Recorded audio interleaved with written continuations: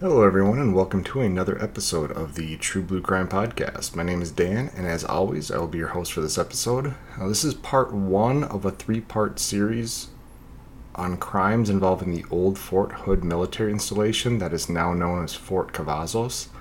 It does tie into episode 80, the Luby's Massacre, as the town of Killeen, Texas is just outside the military base, but there is no direct correlation between the crimes other than geography. And starting with this episode, we will discuss the crimes that occurred on the base and its effect on the culture and future crimes. And if you'd like to get updates about what the podcast is up to, please like and follow the True Blue Crime Productions Facebook page. More information can be found at the show's website at truebluecrimeproductions.com. And if you'd like to email the host directly, my email is truebluecrimeproductions@gmail.com. If you can, please support the show via Patreon or PayPal. Links to make donations are on the website at truebluecrimeproductions.com. Any donation level helps, and it'll help ensure I can keep making free episodes of the podcast and expand the podcast in the future. Any donations will receive a shout out in a future podcast and a thank you message from the host.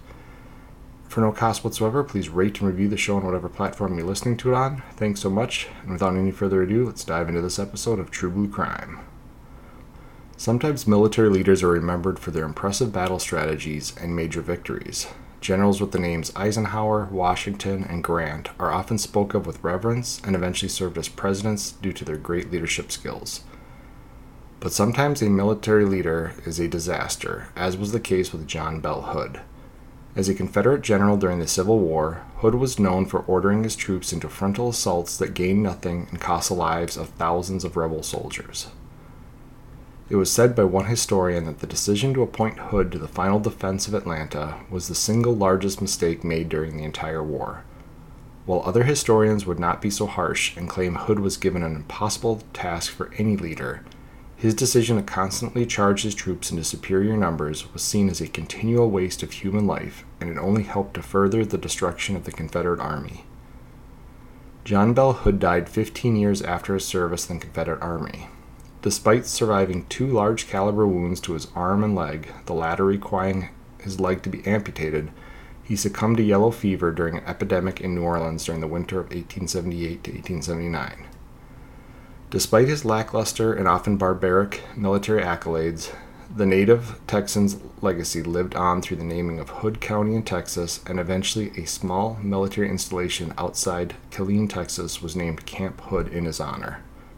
While some may expect that over 70 years there would be some criminal activity on the base, the crimes that are associated with the base prior to it being renamed Fort Cavazos in 2022 are large in scale and unfortunately frequent. Over the next few episodes, we will discuss some of the major crimes that occurred on the base and how those crimes affected the culture and future events on the base. We will refer to the base as Fort Hood, as that was its name during these events, and it's how they are referenced in history. But we also recognize the need to change the name from one that gave legacy to a man who saw people of color as inferior, and therefore he needs no positive recognition. Camp Hood's history was influenced by Germany's highly advanced tank warfare during World War II. The Allied powers were woefully behind in armor and weapons technology, and lacked the firepower and maneuverability to knock out Germany's superior tanks.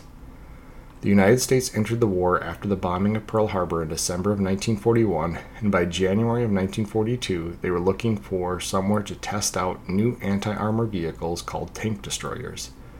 These armored vehicles were designed with the sole purpose of destroying German tanks and tank crews, as the Allies realized knocking out German armor would significantly damage their war capabilities. The Army Air Corps was doing the same with fighter aircraft technology that would destroy the Luftwaffe and make the skies above Germany safe for bombing.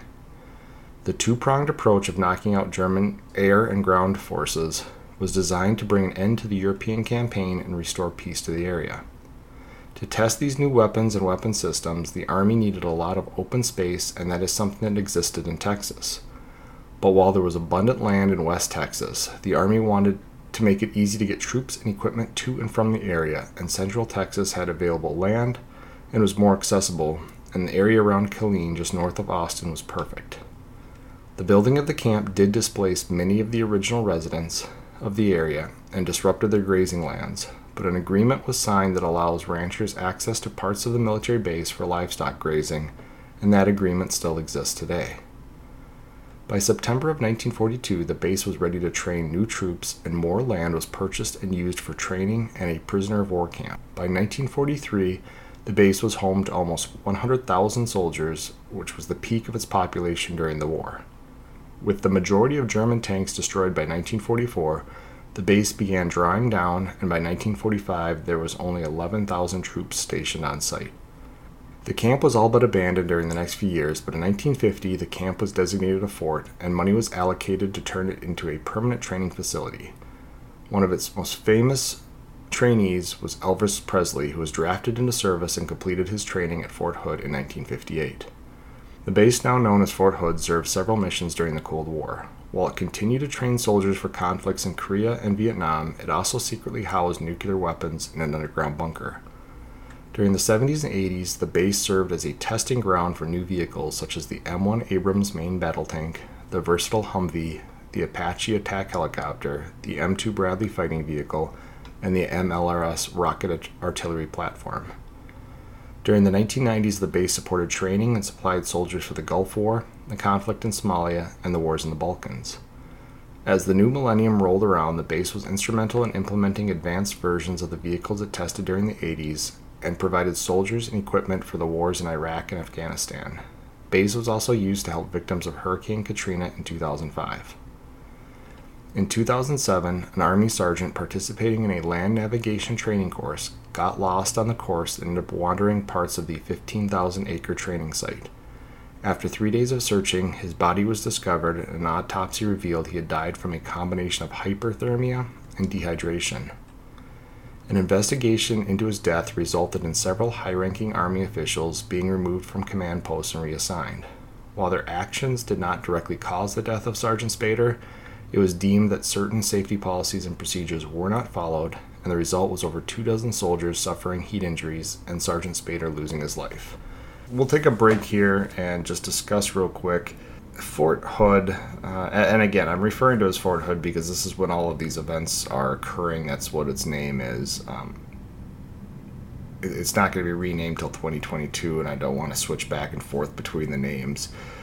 Fort Hood is not going to be that much different from other forts when it comes to soldiers losing their lives from training incidents. We're going to cover a lot of the soldier deaths that occurred that have a little bit more of a outside story to them, I guess is the best way to put it. Like Sergeant Spader's case, it's not uncommon for soldiers to die during training exercises. When I was in basic training back in 2000 in Fort Benning, we were not allowed to do what they called the confidence course, which was this high ropes course, because a soldier had missed a clip or something like that on one of the ropes the cycle before mine and fell to his death. So they had the course closed down while they investigated his death and ways to make the course safer. So it's not uncommon to have soldiers lose their life in training incidents, and heat injuries are very common. I don't know what the current military practice is. Back in the day when I was training, if it got above a certain heat index, they'd call it Heat Cat 5, and you'd have to roll up your pant legs and your arm. So you had kind of these, I guess, kind of capri pants on, and then these half sleeve shirts as our tops, and that was the solution to working in the heat. And you had to drink a lot of water, and guys did suffer heat injuries, especially if they weren't used to the heat. So again, it's not like that incident in and of itself speaks to how bad Fort Hood was. That kind of thing could happen anywhere, and in fact it did happen at several military installations. But what I'm trying to set the stage for here is we're going to have a series of, what do you want to call them, missteps, or just an overall culture that kind of looks the other way when something goes wrong, or at least until something goes wrong. And that's going to continue through these next few episodes. So we're going to just mention Sergeant Spader's incident just because I'm going chronologically through stuff, but we're going to cover one major crime for the rest of this episode. And then the next episode is actually going to talk about several soldier murders, suspicious suicides that kind of surround the base, another mass shooting, and then the third episode is going to cover the tragic case of Vanessa Guillen. So again, just because people are dying on this military base, it doesn't make it that different. But what we're going to see again is just the overall kind of negative atmosphere that exists around this Fort Hood. And a lot of people, I'm not a huge believer in paranormal stuff, but a lot of people believe that Fort Hood just has a feeling of gloom and doom to it, that you get depressed even showing up there. And while the renaming of bases away from Confederate generals was long overdue for a lot of these major bases, there's a lot of people that believe that the base was in essence cursed because of the name that it was given. It was given again to a general that ordered a lot of his troops to the slaughter, and so it definitely had a reputation for being a place that claimed a lot of lives. And so again, we're gonna cover just a major crime coming up here, and then the next few episodes will cover just the overall aspect, look at a bunch of different crimes. So the incident that Fort Hood is most known for, at least prior to the Vanessa Guillen case, was the 2009 mass shooting that occurred on the base. On November 5th, 2009, Major Nadal Hassan, an Army psychiatrist assigned to Fort Hood, committed a mass shooting on the base, killing 13 people and injuring 30 more. Nadal Hassan was born on September 8, 1970 in Arlington County, Virginia. His parents were Palestinian and had emigrated from the West Bank near Jerusalem just a few years before his birth. His family raised him as a semi-practicing Muslim from the time he was a child. He attended schools in Virginia, with his family moving to Roanoke, where his father started a successful market, restaurant, and olive bar. And again, this just depends on which article you read. I read a pretty extensive report into what's going to eventually be his radicalized Islamic viewpoints, and most accounts say his family was, I think the term they used was culturally Muslim. They weren't practicing, they didn't practice Sharia law. This successful market, restaurant, olive bar, it was otherwise described in other places as just kind of this seedy convenience store and kind of a rough part of Roanoke. So one place says his father's successful, another place says it's the seedy convenience store where they sold alcohol, which if his parents were devout Muslim, they would not have sold or served alcohol. So again, this is when we talk about him being Muslim as a child or raised Muslim, it's not a strictly Islamic family. They do practice the religion, they do follow some of the teachings just on a general basis, but it's kind of the difference between somebody being raised as a Christian in America, whether you're Catholic, Lutheran, Presbyterian, anything like that, and just kind of going to church every Sunday and doing your prayers and that kind of stuff, versus somebody who's a Catholic and attends Mass every single day and believes every teaching of the Catholic Church and that kind of stuff. So you can be Catholic and then you can be a Catholic extremist, I guess, and it's the same way with the religion of Islam. So just to be clear, he wasn't raised in a family that was following Sharia law or very strict Islamic teachings. It was actually pretty laid back. And after graduating high school at the age of 18, he enlisted in the U.S. Army and completed his associate degree in 1992. So it was actually against his parents' wishings that he joined the Army. He said he wanted to serve his country. He was very patriotic at the time, and he actually went into just the infantry and served in Fort Irwin. And while he was going to Fort Irwin, and then he served as what we call Op 4, which is basically you just pretend you're the enemy against U.S. soldiers to train them up before they go overseas. And so back in this time period, it would have been the Gulf War, probably training up guys before they went over the Gulf War or before they went over to Somalia. And it was said he was just an average soldier, He didn't really get made fun of for being Muslim. I guess he was made fun of a lot for his stature. He wasn't a very strong soldier, wasn't acing his physical tests or anything like that. So some of his fellow soldiers made fun of him for being a little weak. But it sounds like nobody really cared. And again, he wasn't a devout Muslim at this time. He wasn't practicing, wasn't preaching, anything like that.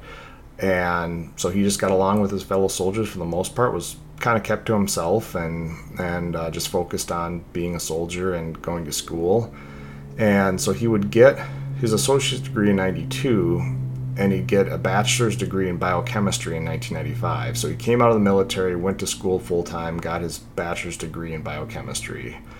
And then he began his Army commission in 1997 and went to the school at the Uniformed Services University of Health Sciences in Bethesda, Maryland. So this is basically the medical school for Army officers.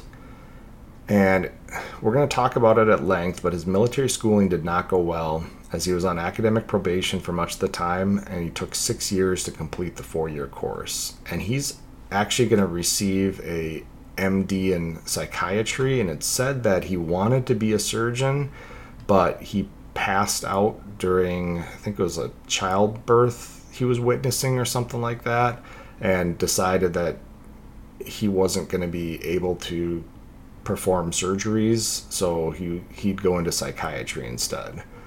So he does receive his MD in 2003, and he gets assigned to the Walter Reed Medical Center, which was a very busy hospital at the time, as it was treating wounded soldiers coming back from the war in Afghanistan and eventually the war in Iraq. So he's going to provide psychiatric services to these wounded soldiers coming back from the wars in the Middle East and Southwest Asia. And it was around 2004 when Nadal started complaining to friends and relatives about his service in the Army. He told people he'd been targeted for anti-Muslim taunts and experienced vandalism to his personal property on a regular basis because of his Muslim faith.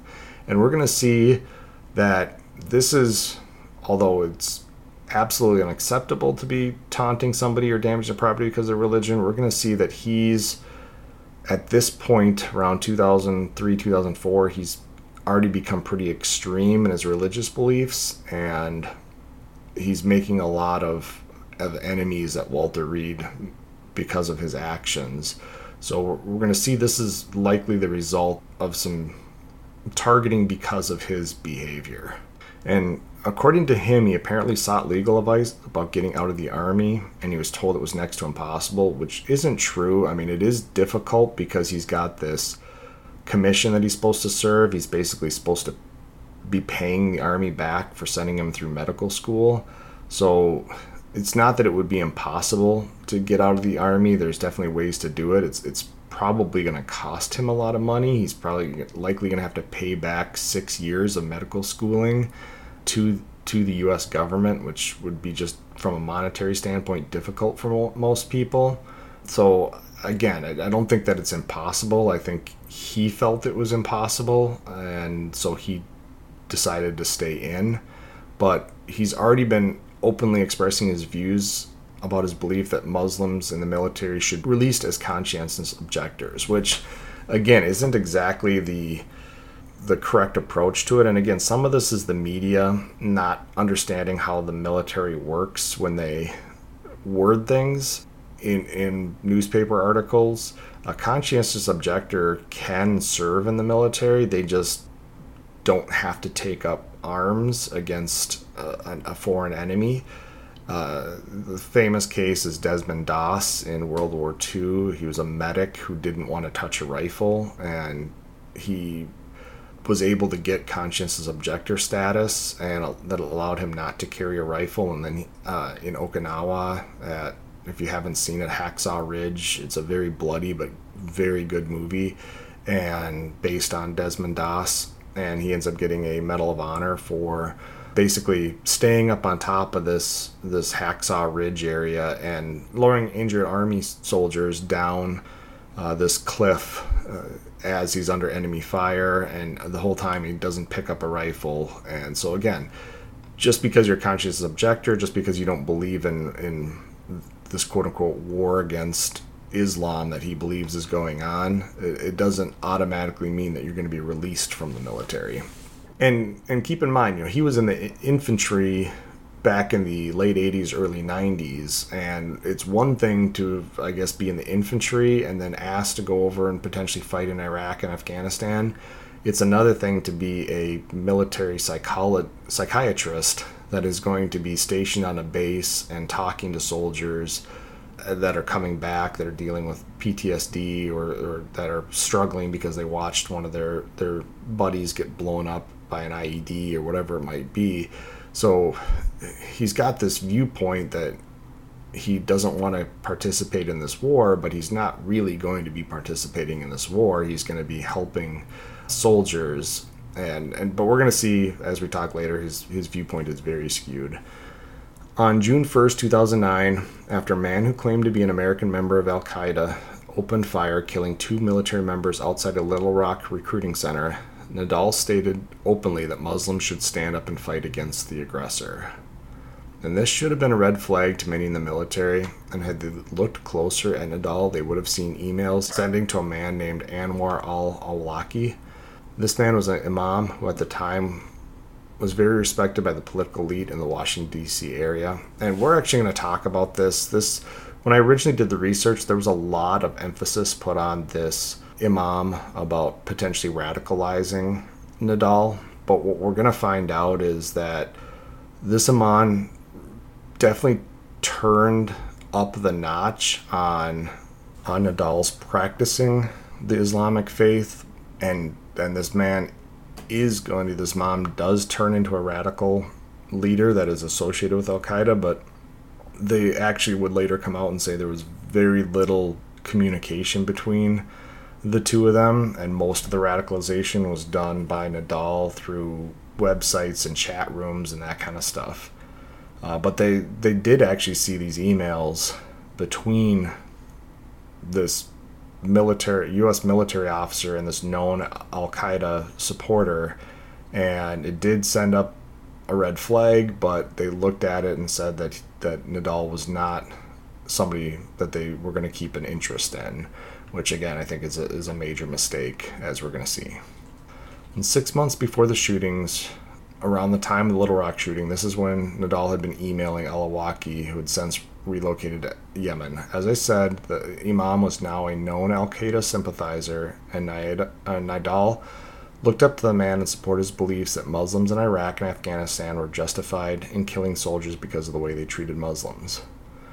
And so he is going to send a bunch of these types of emails basically asking al-Awlaki if he believed it was okay for things like suicide bombings against U.S. soldiers because it was a war against Islam. And actually, al-Awlaki's not going to write him back at all, which is, I think, part of why they didn't look closer at Nadal at the time, is he was sending some pretty hypothetical questions and not getting communication back. The only time that al-Awlaki would write back Nadal was when Nadal mentioned he was giving a bunch of money away to Islamic charities, and Nadal wanted to know what charities he could help support al-Awlaki with. And so then the imam wrote back a couple times about these charities, but he never wrote back when he talked about Al-Qaeda.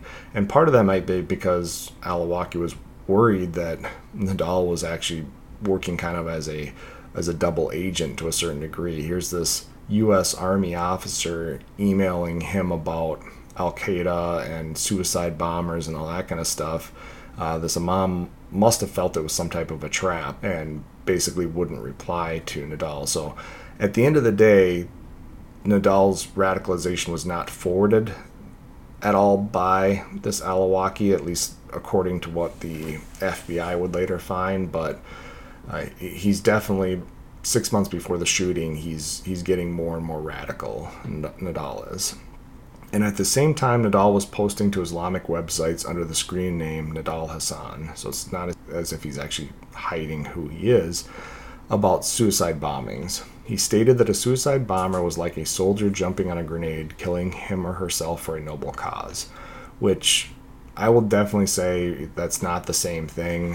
When a soldier jumps on a grenade, they're not doing it because they're the only one around, or they're not doing it so that it somehow injures innocent people or other soldiers. It's a selfless act that saves other people's lives. I guess in a really, really roundabout way, you could say that a suicide bomber taking out soldiers or a Humvee could potentially indirectly save lives down the road of other fellow, Al Qaeda members or ISIS members or whatever it might be.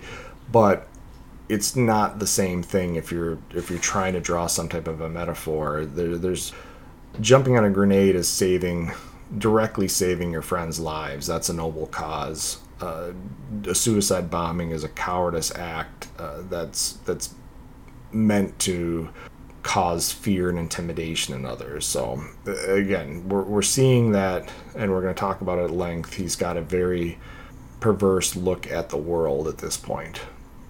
In July of 2009, Nadal was transferred to Fort Hood, where he would be assigned to work in the Darnall Army Medical Center on base. And 2 weeks after moving to Killeen, Texas, Nadal walked into a gun shop and purchased a FN Herzl 5.7mm handgun, a model that was suggested to him after he asked for the most technologically advanced weapon with the greatest magazine capacity. And I don't talk a lot about handguns on this, but I think it's important here. He's asking for the most technologically advanced weapon, and this FN Herzl is a very technologically advanced weapon. It's very accurate. What I found more interesting is the 5.7mm size of the bullets for the gun. Basically, a 9mm bullet is considered small, and a AR-15, what most people assume is assault rifle, the M16 in the U.S. military, fires a 5.56mm round. So this round is only slightly in size, I should say diameter, is only slightly bigger than a AR-15 round, and it's coming out of a handgun. So it's not going to have the same force behind it that a round is coming out of a rifle, but the smaller size is going to allow you to carry a lot more rounds in the magazine without it having to be an extremely extended magazine. So this 5.7mm round, you can actually get 20 of these rounds into a magazine. Most 9mm, your most in the standard rounds for a handgun would be somewhere between 12 and 15. So you're carrying roughly 40% more ammo per magazine by using this smaller diameter round. And from all I read, it's still a pretty damaging round in terms of its lethality, especially for headshots. And for that reason, Nadal located a gun range, and he would actually buy thousands of rounds of ammunition and shoot at least twice a month as he improved his aim until he was hitting targets at 100 yards with the handgun, which is an extremely difficult thing to do. Most handgun engagements, you get pretty inaccurate past, say, 10 to 15 yards. You might still hit the target, but you're not going to potentially hit what you're aiming for per se unless you're very, very good with the handgun. Sometimes, if you take your time, you get out to 25 yards, and sometimes, and I've shot out to about 50 yards with a handgun, and yes, you can still hit the target if you really work on your aim, your accuracy, your breathing, your stance, your grip, everything like that, and you really focus on that, and you have a good gun. I could see at 50 yards, you could get somewhat consistent. Hitting them at 100 yards, which is a football field length away with a handgun, is very difficult to do. But he's, like I said, he's shooting thousands of rounds to get better with his aim. And it's one of those things where if you can hit a target at 100 yards consistently, hitting targets at 10, 15, 20 yards is going to become easy for you. And he was also said to only aim for headshots on his closer targets, and he got proficient enough to hit 80 to 90% of his headshots. So he's setting himself up to go on this killing spree. And as November approached, Nadal grew more and more stressed. He had received orders to ship out to Afghanistan, and he would be leaving November 28th for Fort Benning, Georgia, to start his mobilization. And he had serious reservations about going overseas and potentially having to shoot and kill fellow Muslims. and we've talked about this a little bit, it's not as if he's going to a frontline unit that's going to be going out and patrol into sector every day and potentially having to shoot and kill Muslims. He's likely going to be on some base behind sandbagged walls and dealing with soldiers coming in with mental issues from what they've experienced in combat. And so I think he's kind of making a mountain out of a molehill on this, but that's again the way he's viewing the world. So at some point before November 5th, Nadal decided he would carry out an attack on U.S. soldiers at Fort Hood. On the morning of November 5th, he gave away his limited furniture, telling recipients he was shipping out on Friday and he wouldn't need it. He then drove to Fort Hood and prayed with a fellow Muslim officer before arriving at the Soldier Readiness Center. He entered the building at 1:34 p.m. with the FN pistol and his pockets loaded with 20 to 30 20-round magazines for the pistol. Nadal walked up to a desk and told the civilian contractor that the officer in charge needed her assistance in an urgent manner. Nadal would later say he made up this reason to remove her from the area because he only wanted to kill soldiers.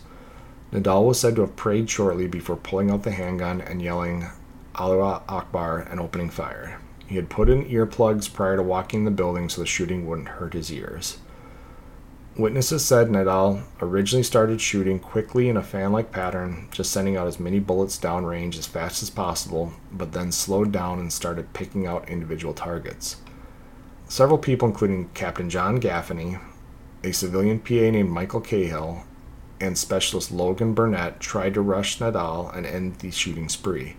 Captain Gaffney and Michael were shot and killed, and Specialist Burnett was shot in the hip and retreated to cover.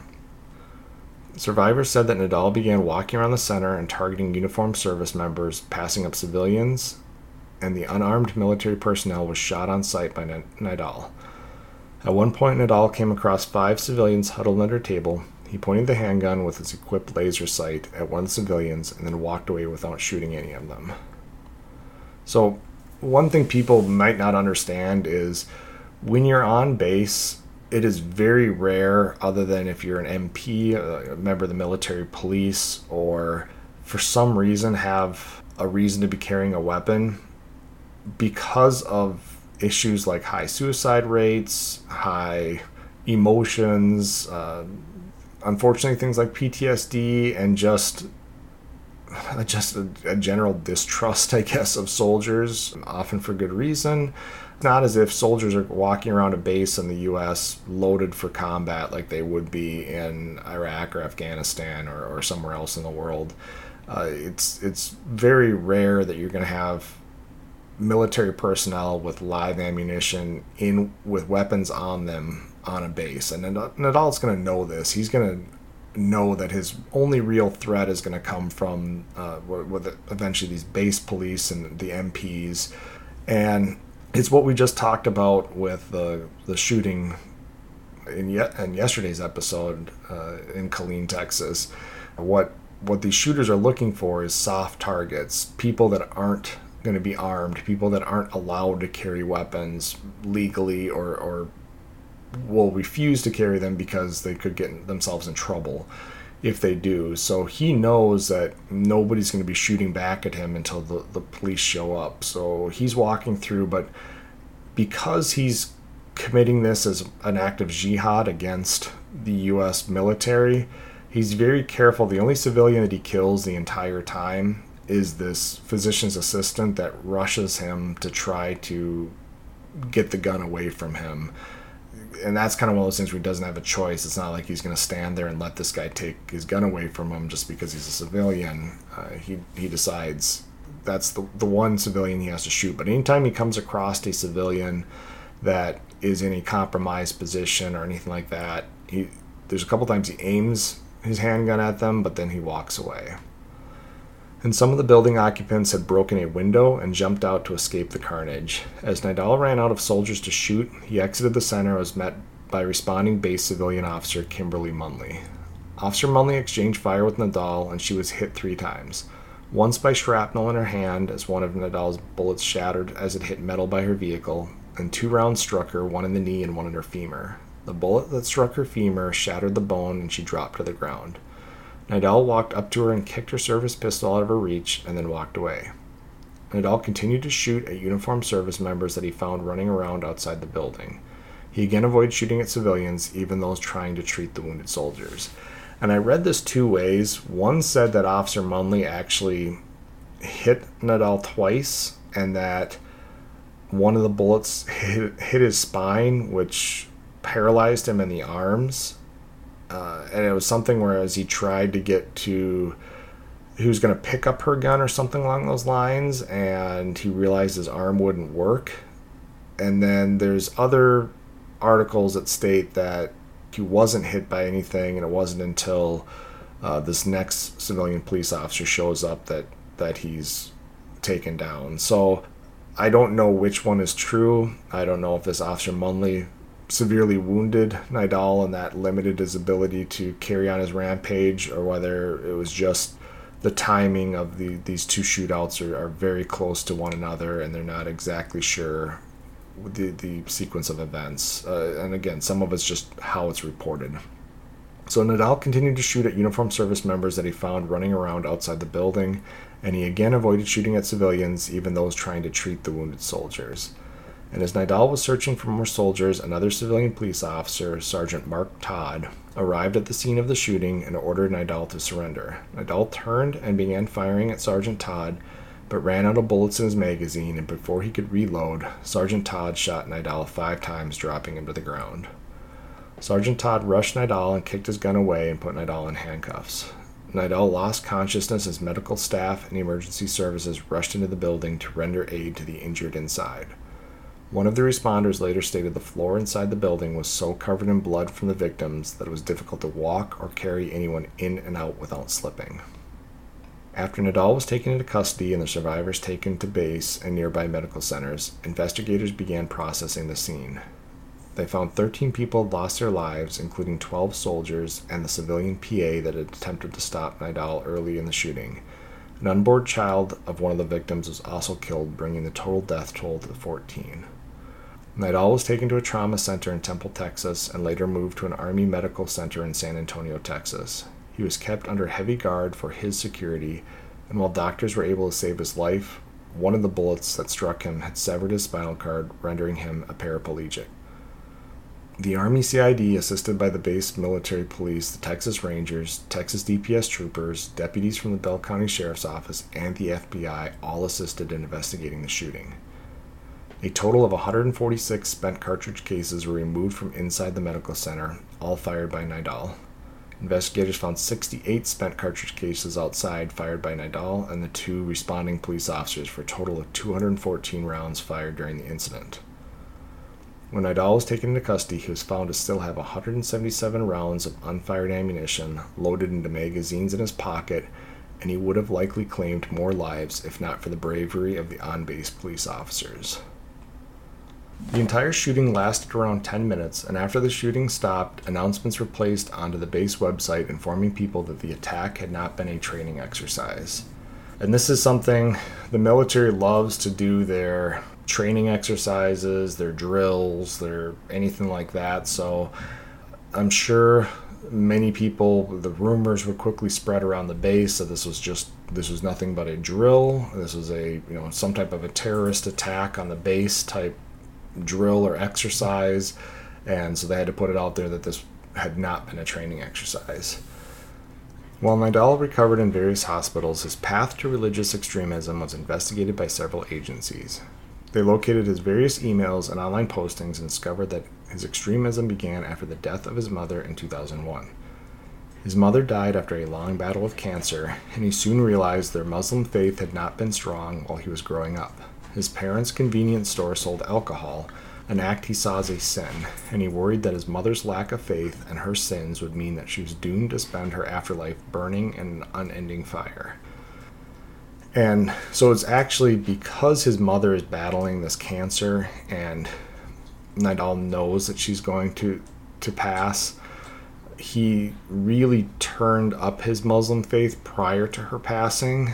And this is when he discovers, because of his studying of Islam, that there's this belief of an afterlife, and if you sinned in your life, you're doomed to the Islamic version of hell, and he's worried that his mother, because of her lack of devotion during her life, these sins that she accumulated by selling alcohol to people, that she would burn in this unending fire of hell. And so it's even before his mother passes away, he's already really studying the religion. He's becoming more religious. And then when she passes, he makes this decision that he's going to become extremely devout in his faith, and he believes that the deeds that he does could rescue his mother in the afterlife, and she could be absolved of her sins. And this sent Nadal on a path of strengthening his faith even more, and putting more emphasis on living his life centered around the teachings of the Quran. And it was back in 2001 when he met Anwar al-Awlaki while the Imam was still a moderate leader of the faith. And al-Awlaki presided over Nadal's mother's funeral, and Nadal turned to the Imam for help in becoming a stronger Muslim. Nadal was attracted to the way al-Awlaki gave his teachings, even helping the non-Arabic speaking Nadal learn some Arabic during his sermons. So it was actually this al-Awlaki was good friends with a lot of the political elite in Washington, D.C. back in 2001. He was a well-respected man in the area and a very religious Muslim, but he was not extreme in any measure at this point. His teachings were very not related to jihad, not related to committing acts of violence in any way. It wasn't until after these wars in Iraq and Afghanistan that he would move to Yemen and become an Al-Qaeda sympathizer and kind of cut ties that the extremism came in. So it's not as if in 2001 there's no proof that Awlaki started to radicalize Nadal. He did definitely open up the door for Nadal to understand Islam better, but there's no proof that he actually radicalized him at this point. And Nadal started to see the U.S. in a different light after the terrorist attacks of 9/11, and started to see that the U.S. was at war with the Muslim faith. He felt the U.S. wanted to weaken Islam around the world, and they would do it through violent acts against Muslims, and he searched online for chat rooms and message boards for people with similar views. By 2003, Nadal began trying to indoctrinate members of his family who he saw as too secular in regards to their Islamic faith. He would only talk about Islam and how they needed to be more devout, and this actually had the opposite effect as he turned many family members further away from Islam as they saw how it was radicalizing him. And so we all have that family member, and it doesn't always have to be faith. It could be somebody who's going on some new crazy diet of some sort, something that's off the wall. Or they may have started one of these direct sale companies, and this is all they talk about. You try to have a conversation with them about their favorite sports team or the weather or anything, and everything turns to whatever this topic is that's on their mind constantly. And so in 2003, every family function that Nadal is attending, all he will talk about is Islam and how they all need to be more devout and they need to follow Sharia law, and failing to do so, they're going to end up in hell. And again, it has this opposite effect because they're all seeing how his strength in his faith has made him, for lack of a better terms, crazy about this religion, and they don't want to go down that path. So they're actually going away from their faith. They're becoming even more secular as a result of what he is doing. So this is going to cause Nadal to isolate from even his family members, and the already introverted man found himself with a few people in the world who wanted to spend time with him. And instead of trying to form bonds with his fellow interns at Walter Reed, he spent his off time further diving into his faith and establishing stricter guidelines in his life. For example, when someone tried to take a picture of Nadal and his coworkers at Walter Reed, he refused to be in the photo because there were females in the photo. And he began bringing up religion at work in what many felt was an attempt to get into a religious debate whenever he could. And by 2007, Nadal was starting his plans to take action against America, realizing his faith and his career in the U.S. Army would never coincide. It was said that he wanted to find a woman to marry, but he wanted one that would strictly follow Sharia law and be submissive and wear a hijab, and he struggled to find that amongst the freedom-minded women in America.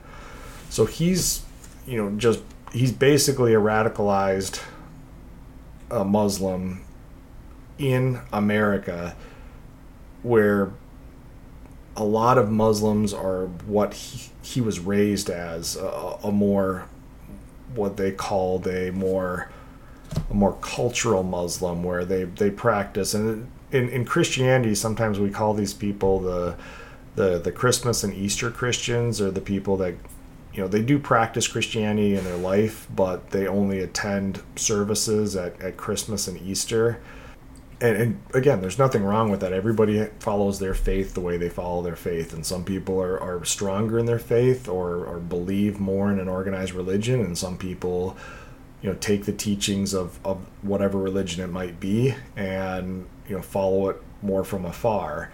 And most, Muslims, especially, Muslim women in this country, they don't want to strictly follow Sharia law, and they don't want to be submissive to their husbands and have to wear a hijab out in public everywhere where they go, and not be able to drive and not be able to work and all this kind of stuff. This is what he's looking for, and again, he's not going to find this in America.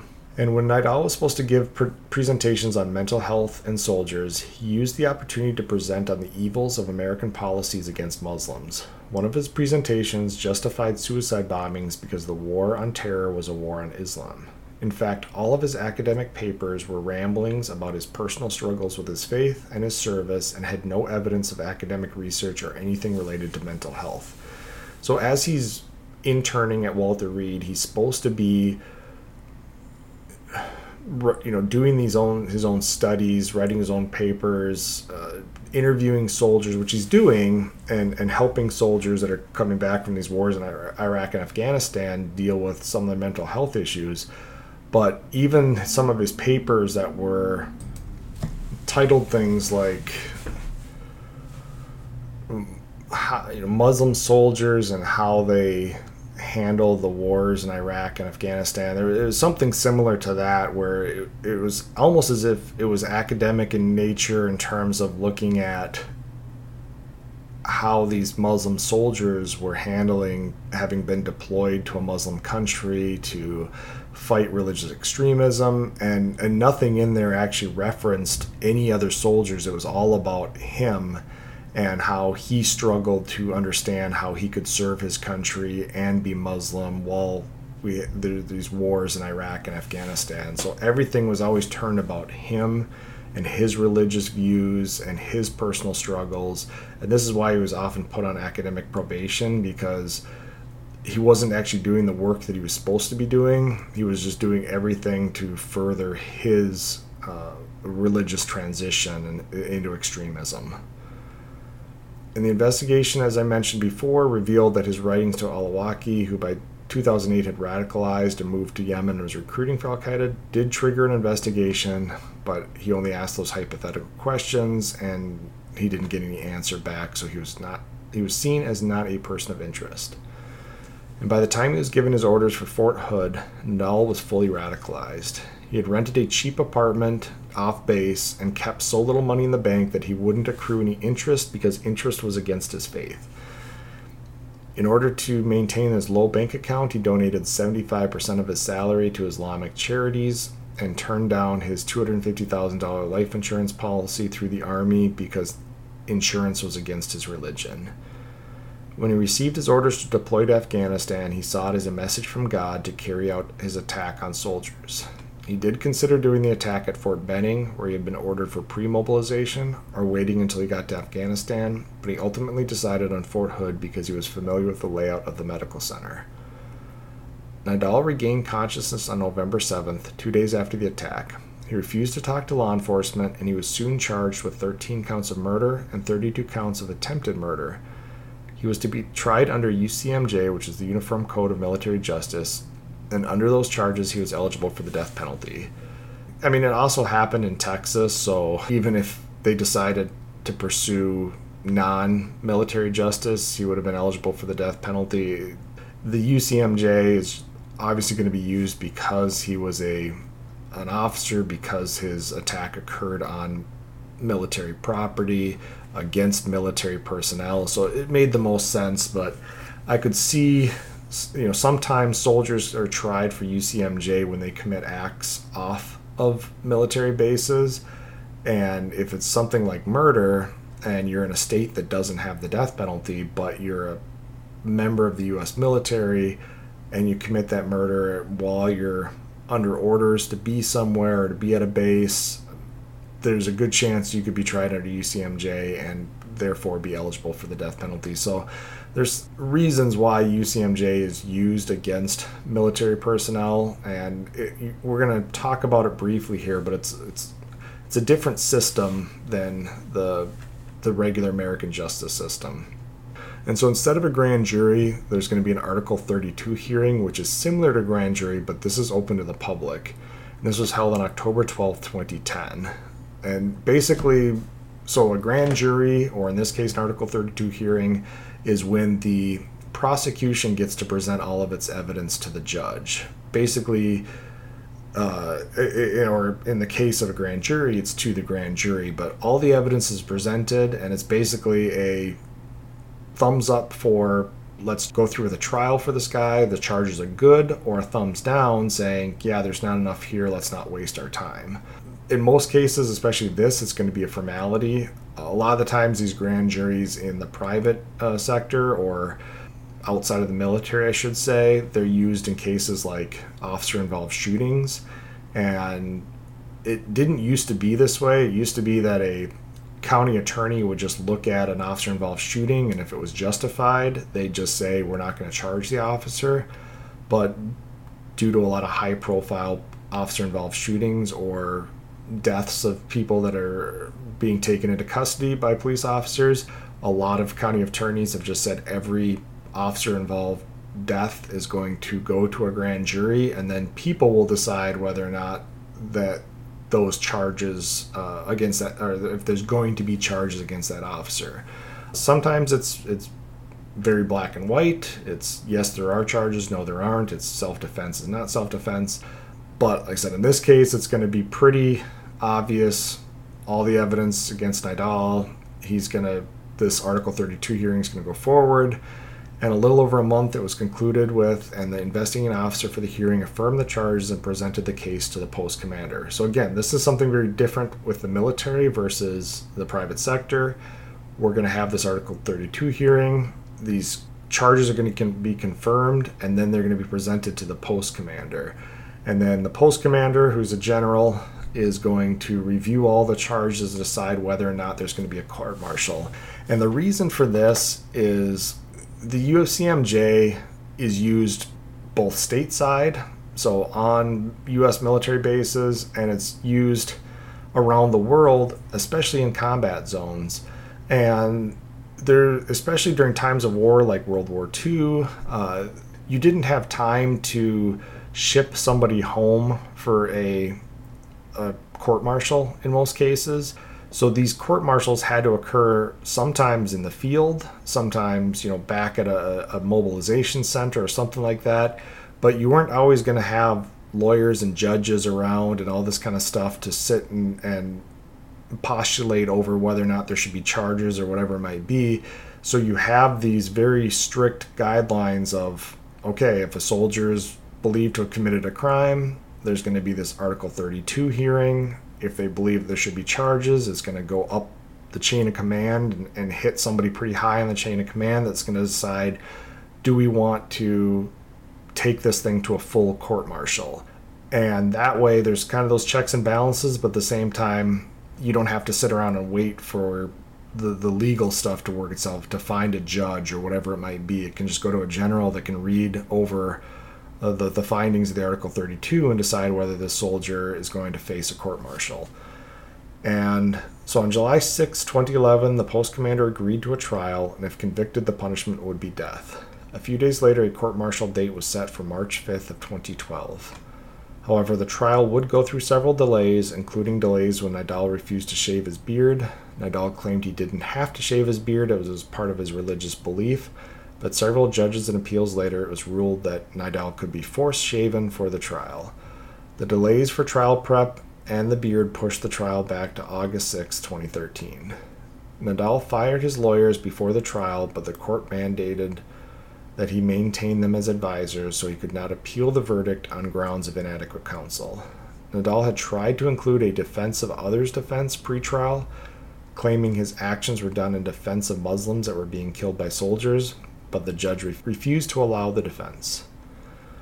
Nadal was found guilty on all counts on August 28, 2013, and subsequently sentenced to death. He remains on death row at Fort Leavenworth as his several mandatory appeals are exhausted. The U.S. Army and federal government originally called the attack a workplace violence incident. Many Americans and soldiers were upset as they felt from the beginning that this was an act of terrorism. The workplace violence designation denied many of the victims from being awarded medals, to include Purple Hearts and their associated benefits.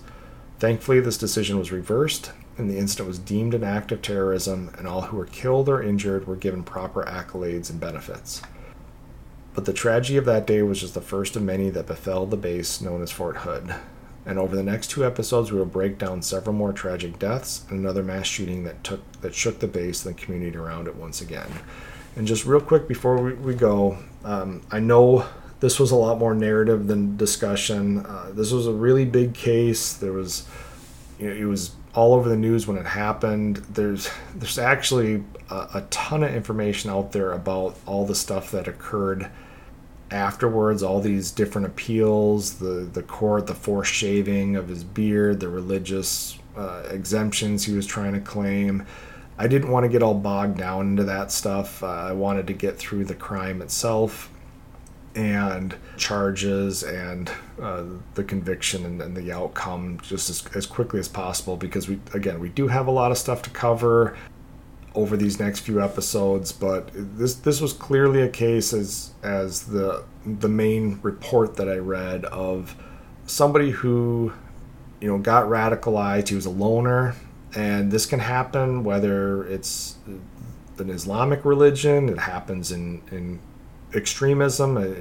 A perfect example of domestic terrorism that's born out of this was Timothy McVeigh and the Oklahoma City bombing. He developed on his own and with the help of others, just like Nadal, this belief that the U.S. government was evil, and after the events of Waco and Ruby Ridge, he was going to strike back against the government, and he ended up committing the Oklahoma City bombing as his act of terrorism against the government. And so we see it at all levels. We see, or I guess I should say, from all religions, from all aspects of life, where you get these lone guys that get it in their head that they are going to go out in some type of a blaze of glory. They're going to become famous for stepping up against whatever they believe is wrong. And in this case, it was due to his own studies and I would say the perversion of a faith, to use it to believe that he was justified. And it was interesting, before we leave here, there was one part of the article or the report that I read said that after he committed these crimes, he had a couple moments where he appeared to not be so sure. I guess they brought in a military imam and then another well-respected civilian imam to talk with Nadal after he committed these crimes and try to convince him that taking innocent lives was not, the path to saving his mother, was not the path to saving himself, and that he would actually face religious justice for what he had done based on the Quran. And it was said that although they thought they were maybe going to get him to understand that, in the end he ultimately said he needed to do what he needed to do because that was his religious beliefs. But then he ended up fasting on several occasions, and he would fast from, I think it was sunrise to sundown, for each of the victims of his rampage. And he did this just in case he wasn't right about this being a just act, and that he felt like he would then, it was kind of like a safety measure that he would get, forgiven for his acts because he had fasted as a means of remorse for what he had done. And so he's so strong in his faith that he believed he had to do this, and this is what God wanted him to do. But at the same time, he wasn't so sure that he had to take out this insurance policy on his acts by fasting for the victim. So, it's a bit of hypocrisy there, that if he was so strong in his faith, he would have, eventually gone to his grave here feeling what he did was right, and he didn't need to remorse for it at all, but he had to go through this backup plan. And then I guess there was a statement that he prepared for the court that he ended up not reading, and in there it talked about how he believed that this was what he needed to do, but if he was wrong, he was sorry to the people that he had harmed. And again, it showed that despite having so much belief that what he did was right, there were reservations that he had that maybe what he had done wasn't the correct thing to do. And part of that could come from, he had such a strong love for country. That's why he originally served back in the 80s and 90s. He thought that America was this great place, but it was a combination of him getting into very extreme religious views at the time when the U.S. was at war with a couple Muslim countries, and it all combined into him feeling like he needed to commit this act of violence as a part of his jihad, and that this act would atone his mother's sins and rescue her from hell. So again, a very interesting case, a very sad case for those obviously that were killed, and unfortunately, as we're going to see, it's just more tragic death, and we're going to cover some more that occur at Fort Hood over the next couple episodes. So that's it for today, guys. Thanks for listening, and stay tuned for future episodes. Feel free to write me at truebluecrimeproductions@gmail.com. You can also find me at True Blue Crime Productions on Facebook, and support me via Patreon at True Blue Crime Productions. That's it for today, guys. Thanks for listening. Talk to you later. Goodbye.